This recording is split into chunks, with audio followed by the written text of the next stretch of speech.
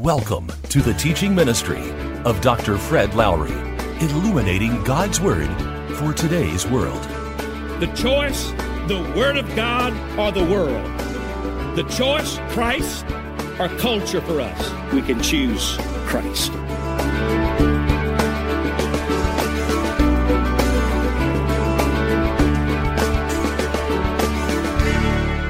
He is faithful. Thank you so much.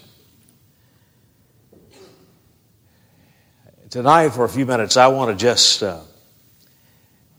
give you another picture of this man, John the Baptist, because if we're going to take the time to study the book of John, I want you to know more about the characters, the people, than perhaps you've known in the past, so that you can identify with these people and that this book can be a blessing in your life.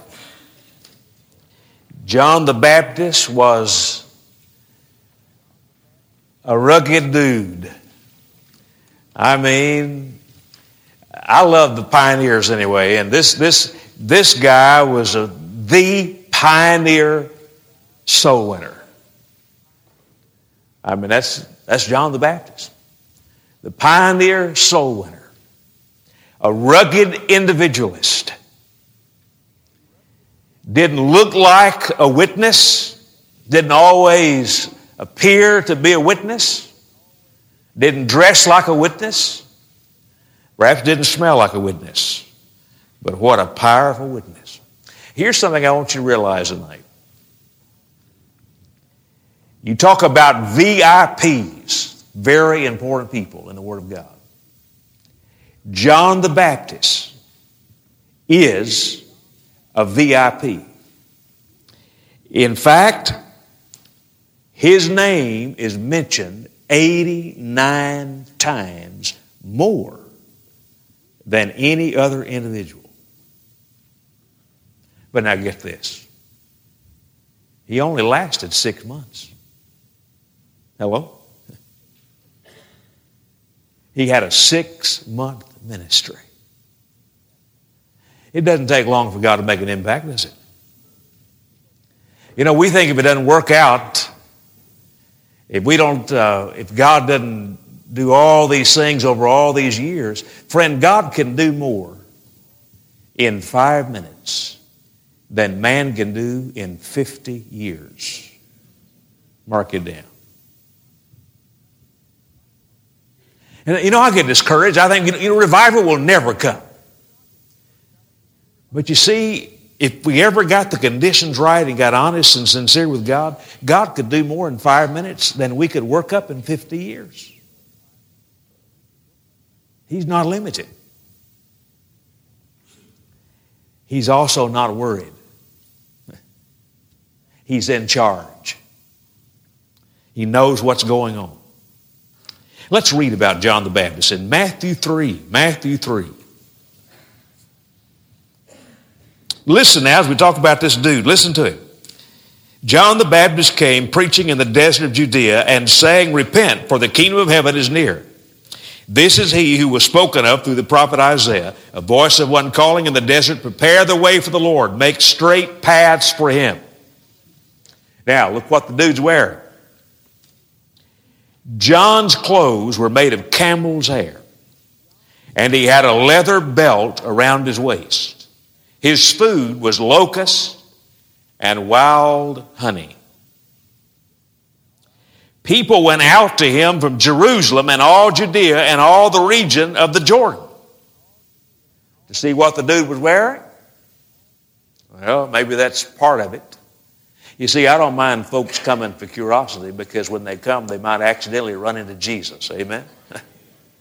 I don't care why they come. I just want them to come. I believe in the power of the gospel. So they went out. No doubt they heard there's this wild man out here who eats locusts and wild honey and dresses funny. And so they went from everywhere out there to hear this guy. But what happened when they went out there? Confessing their sins, they were baptized by him in the Jordan River. I mean, they went out there to check this dude out because it was so wild what he was up to, but they ran smack into God.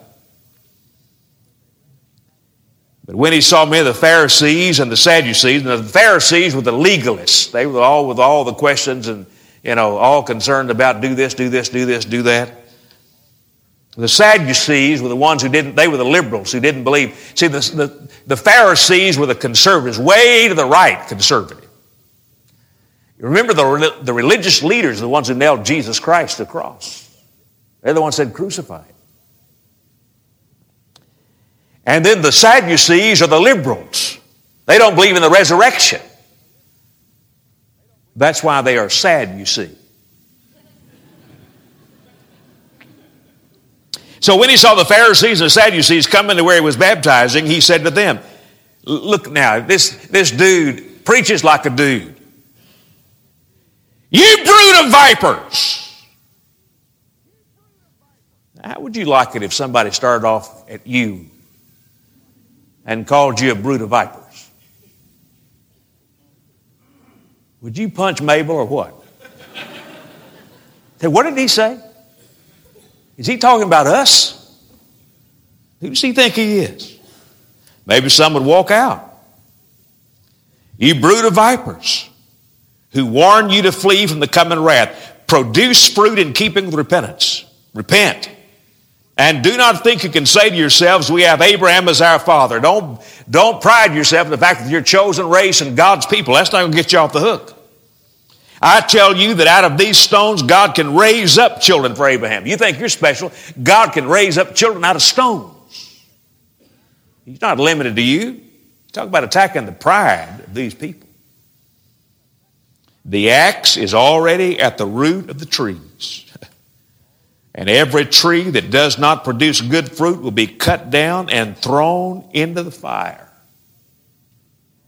You've heard of hellfire and damnation preachers? That's the dude right here. I baptize you with water for repentance, but after me will come one who's more powerful than I, whose sandals I'm not fit to carry. He will baptize you with the Holy Spirit and with fire. His winnowing fork is in his hand, and he will clear his threshing floor, gathering the wheat into his barn, and burning up the chaff with unquenchable fire. Wow. No other New Testament personality do we have as much detail about as we do John the Baptist, and yet his ministry only lasted 6 months.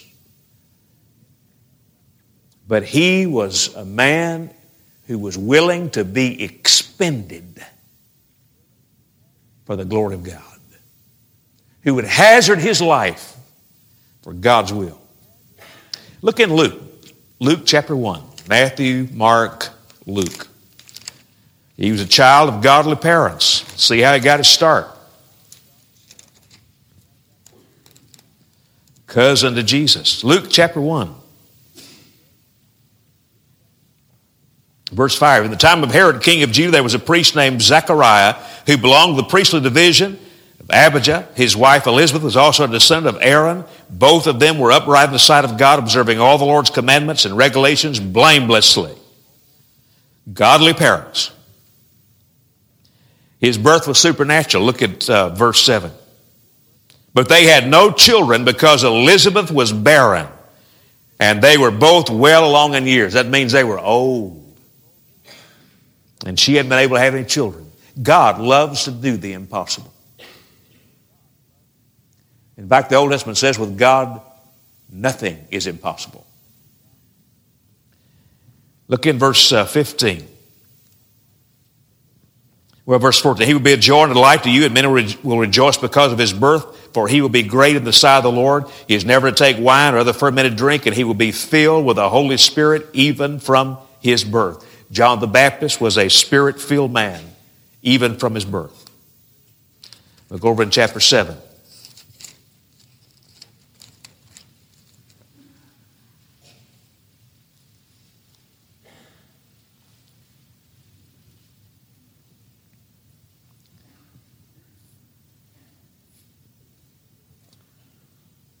Verse 27, this is the one about whom it is written, I will send my messenger ahead of you who will prepare your way before you.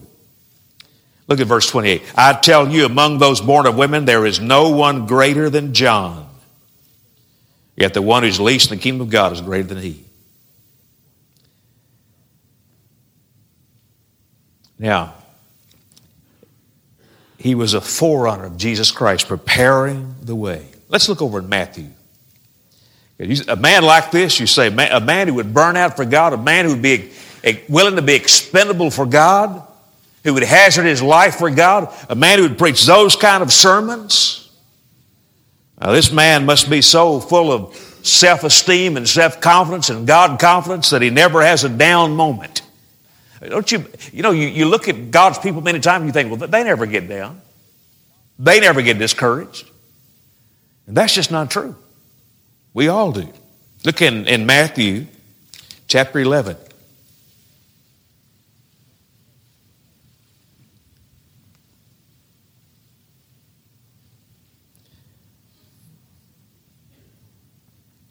Verse 2, when John heard in prison.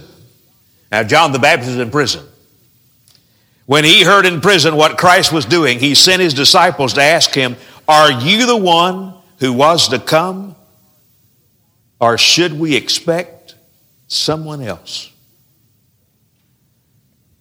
I mean, now, the one who pointed the way, the one who pointed to the light, the one who said, I'm not the Word, I'm just the way. I'm not the light, I'm just the lamp. I'm not worthy. I put myself down. I lift him up. He is the Lamb of God. He is the Son of God. He is the sin bearer. He's the one who baptizes with the Holy Spirit. I baptize the water. He with the Holy Spirit. Now he's in jail and he says, go ask him, is he really the one or should I keep on looking? That's discouragement, isn't it? Don't you love the answer? Jesus replied, go back and report to John what you hear and see. The blind receive sight. Amen. The lame walk. Praise God. Those who have leprosy are cured. The deaf hear. The dead are raised. And the good news is preached to the poor. Sound like God showed up. Amen. Go back and tell him what you have seen, what you've heard, what you see happening. Only God could do something like this. So even John the Baptist experienced a great time of doubt and testing. Then look over in Mark and see what happens to him. Because you know there's a philosophy, there's a religion, there are books written that say that if you just do right and put God first, everything will work out wonderful in your life. There are television stations, there are networks that seem to promote a prosperity gospel, and that if you just put God first and you live your life for God, then everything will turn out wonderful. Friend, God never promised that. In fact, many times when you get sold out to God, the bottom falls out of your life, at least temporarily. Mark chapter 6, verse 14. All right, look at verse 17. For Herod himself had given orders to have John arrested, and he had him bound and put in prison. He did this because of Herodias, his brother Philip's wife, whom he had married. See, he married his brother's wife. The dude didn't think much of that. John had been saying to Herod, this guy's a man of courage. Anybody who wear what he wore and eat what he ate, he's a man of courage. And he said, it is not lawful for you to have your brother's wife. Well, that made the woman mad. And so she nursed a grudge against John and wanted to kill him. But she was not able to because Herod feared John and protected him, knowing him to be a what? A righteous and holy man. This woman wanted him killed. But the king knew that this man was holy and righteous. It was so evident. You can't miss God in somebody's life. It's evident. When Herod heard John, he was greatly puzzled, yet he liked to listen to him. He liked to listen to this guy. Finally, the opportune time came on his birthday. Herod gave a banquet for his high officials, the military commanders, and the leading men of Galilee. When the daughter of Herodias came in and danced, she pleased Herod and his dinner guest. I got a feeling at this point, Herod had been hitting the bottle. And he made a very dumb statement. He said, the girl asked me anything you want, and I'll give it to you. I think he was drinking because no man would make that statement in his right mind. Hello?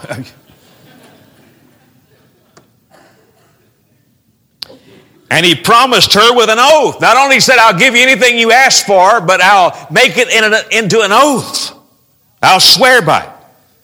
Whatever you ask, I will give you up to half of my kingdom. The guy is loaded. He's juiced. Jesus went out and said to her mother, what shall I ask for? Well, why didn't you ask for the head of John the Baptist?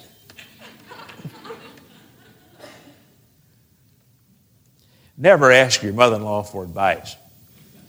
This is a mother-in-law talking here, I'm telling you. She went and asked her mother, and her mother said, this is your chance. Cut the man's head off. Get his head. At once the girl heard him, the king, with a request, I want you to give me right now.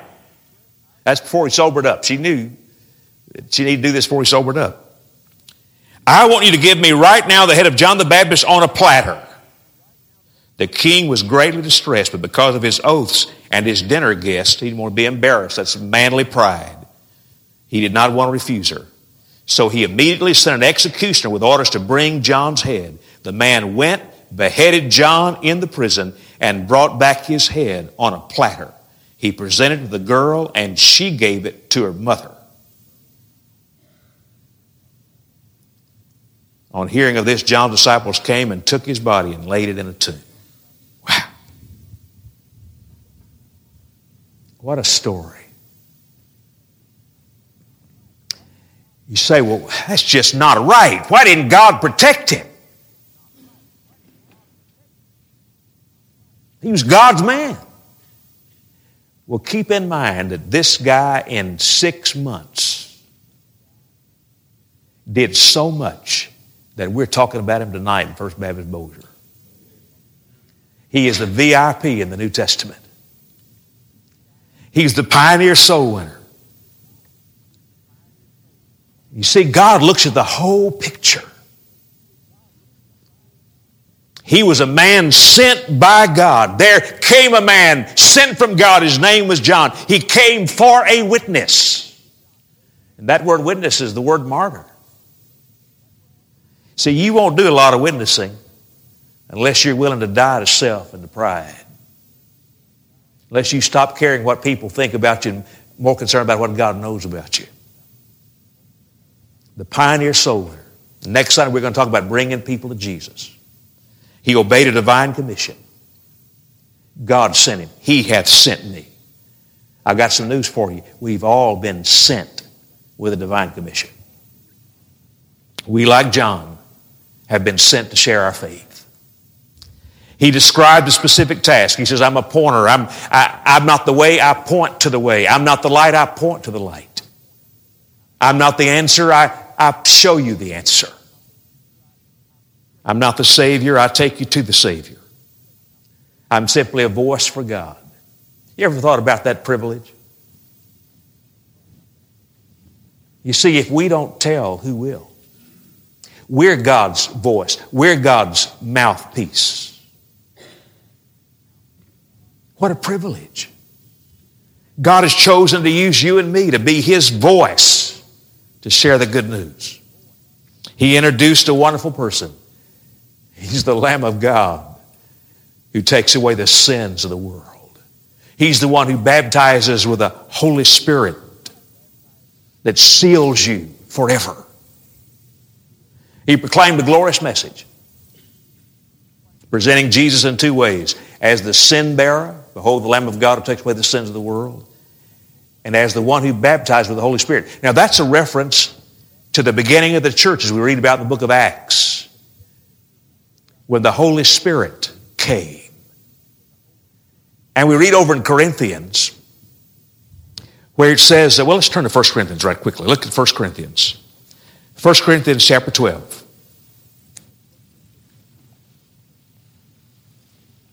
1 Corinthians chapter 12, verse 13.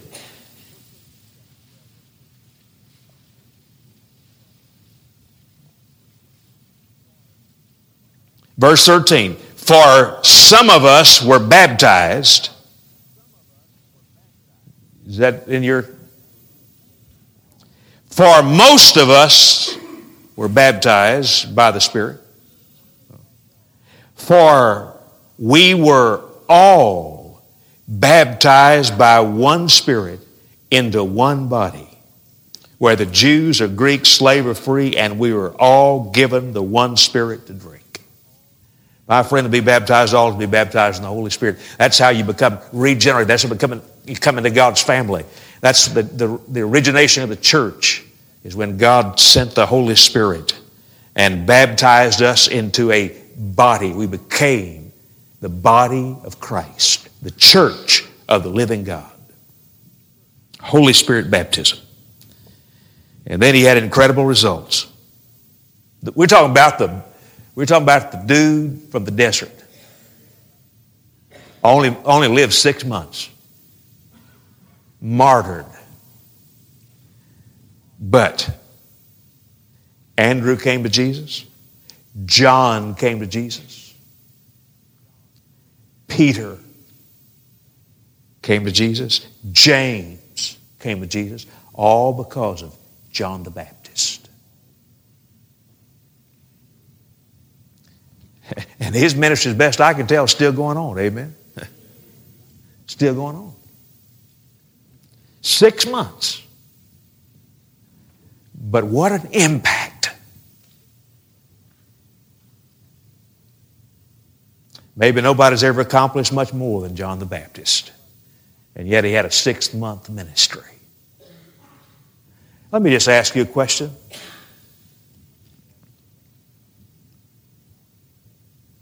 If we just took the last 6 months of your life,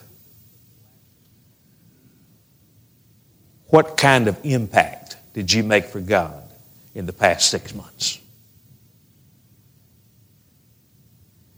How many people did you win to Christ, lead to Christ? What did you do for God the past 6 months that really counts? You see, you never know when you lead somebody to Christ what God may do with that life or who that person is. What kind of plan God has for that person.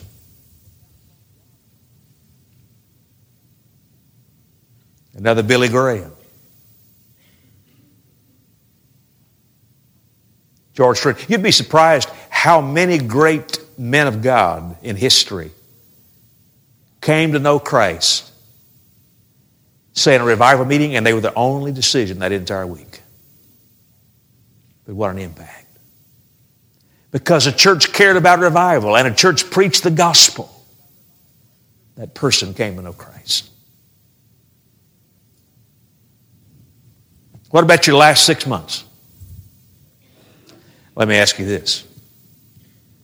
If you knew that you only had 6 months to live,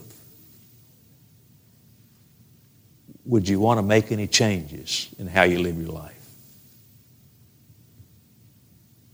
How you share your faith? How you spend time with the Lord? How you get ready for eternity?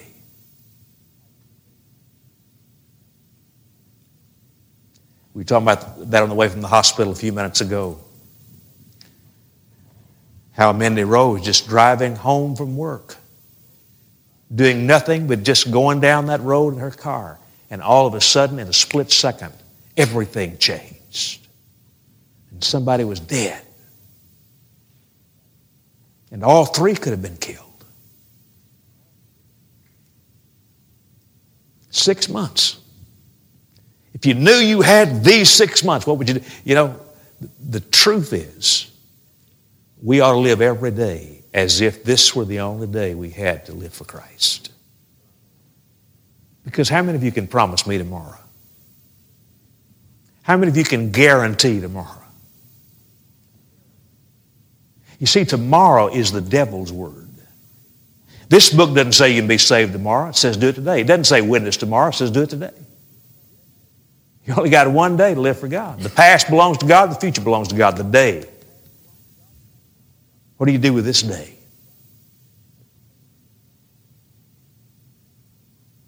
John the Baptist was a pioneer soul winner.